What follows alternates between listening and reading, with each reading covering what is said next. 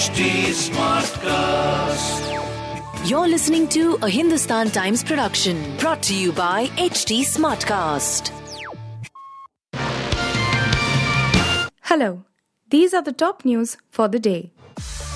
The government on Wednesday conveyed its concerns on the misuse of the UK's asylum status by pro-Khalistani elements to carry out terrorist activities in India while asking British authorities to increase monitoring and take appropriate proactive action during the 5th India-UK Home Affairs dialogue held in Delhi. The government also raised the issue of the security breach last month at the Indian High Commission in London. Union Home Secretary Ajay Kumar Bhullar led the talks on India's behalf while the UK delegation was led by Permanent Secretary, Home Office, Sir Matthew Rycroft, with senior officers of both countries present.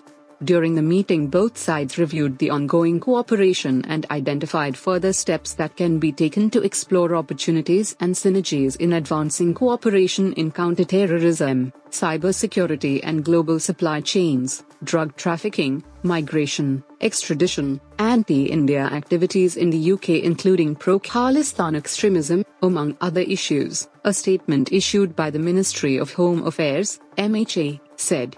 The Indian side specifically conveyed its concerns on the misuse of UK's asylum status by pro-Khalistani elements to aid and abet terrorist activities in India and requested better cooperation with the UK and increased monitoring of UK-based pro-Khalistan extremists and take appropriate proactive action, the MHA said. North Korea fired an unspecified ballistic missile, Seoul's military said. The details of the missile were not known, but owing to the launch, Japan mistakenly predicted that it would fall near the island, prompting an evacuation order for residents of the northern island of Hokkaido, which was later lifted, news agency Reuters reported. Japan confirmed the launch, telling residents of Hokkaido to evacuate immediately and seek shelter, but local officials later said that there was no possibility of the missile hitting the island. The launch comes after North Korean leader Kim Jong-un held a meeting with his top officials to discuss ways to cope with his top officials' escalating moves of the US imperialists and the South Korean puppet traitors to unleash a war of aggression. Following the meeting, Kim Jong-un ordered that the country's deterrence capabilities be strengthened. Earlier this year, the North Korean leader had also ordered the country's military to intensify drills to prepare for a real war. 2 unidentified people were booked for murder after 4 soldiers were killed at the barracks near an officers' mess in the Bathinda military station in Punjab on Wednesday, the FIR in the case said, adding that one of them was carrying an automatic weapon and another an axe.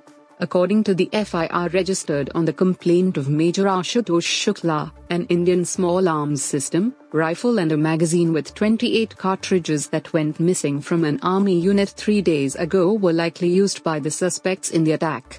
The rifle was found later in the day, officials aware of the matter said.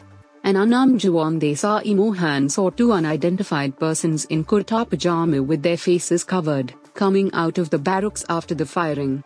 One of them was carrying an Insa's rifle and the other an axe, according to the FIR based on the complaint of Major Shukla, whose 80 Medium Regiment was guarding the area around the officers' mess. After the firing incident, the army deployed quick reaction teams and cordoned off the area. The cantonment police have registered a case under the Indian Penal Code Section 302, Murder, and the Arms Act, according to the FIR seen by Height. In their police statement, eyewitnesses say the suspects ran to a forest area and disappeared under dark. A massive combing operation did not yield any result, said an official quoting the FIR. No one was apprehended till the time this report was filed on Wednesday night. Punjabi singer Mikar Singh on Wednesday was overjoyed after discovering that he could use Indian currency at Doha Airport in Qatar while shopping at the luxury Louis Vuitton outlet. Singh saluted Prime Minister Narendra Modi and thanked him for internationalizing Indian currency. Good morning. I felt so proud to be able to use Indian rupees while shopping at #Doha Airport in the at Louis Vuitton store. You can even use rupees in any restaurant. Isn't that wonderful? A massive salute to at Narendra Modi Saab for enabling us to use our money like dollars, Singh tweeted. The tweet was posted in the morning and has now received more than 9,000 likes and around 2 lakh views. Netizens applauded Singh for sharing the news and welcomed the move. Indian currency getting stronger, commented one user. Power of New India, tweeted another. Other users shared a number of emojis expressing their happiness and giving thumbs up to the singer's tweet. In another significant development, last month, India's Unified Payments Interface, UPI, and Singapore's leading payments platform Pay Now were integrated.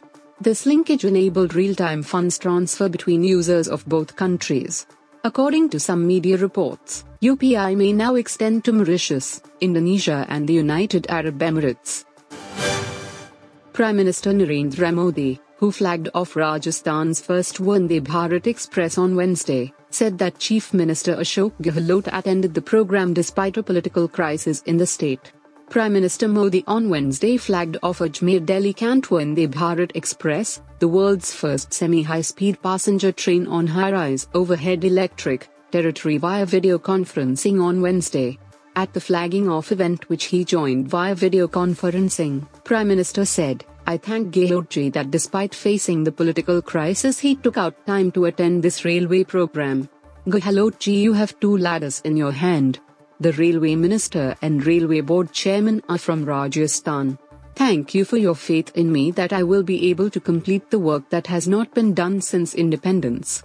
Notably, Congress leader Sachin Pilot on Tuesday demanded an investigation from Rajasthan government in cases of alleged corruption related to the previous Bharatiya Janata Party (BJP) government in the state.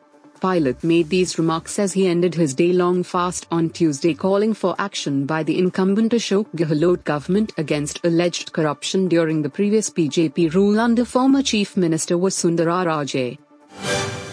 You were listening to the HT Daily News Wrap, a beta production brought to you by HT Smartcast.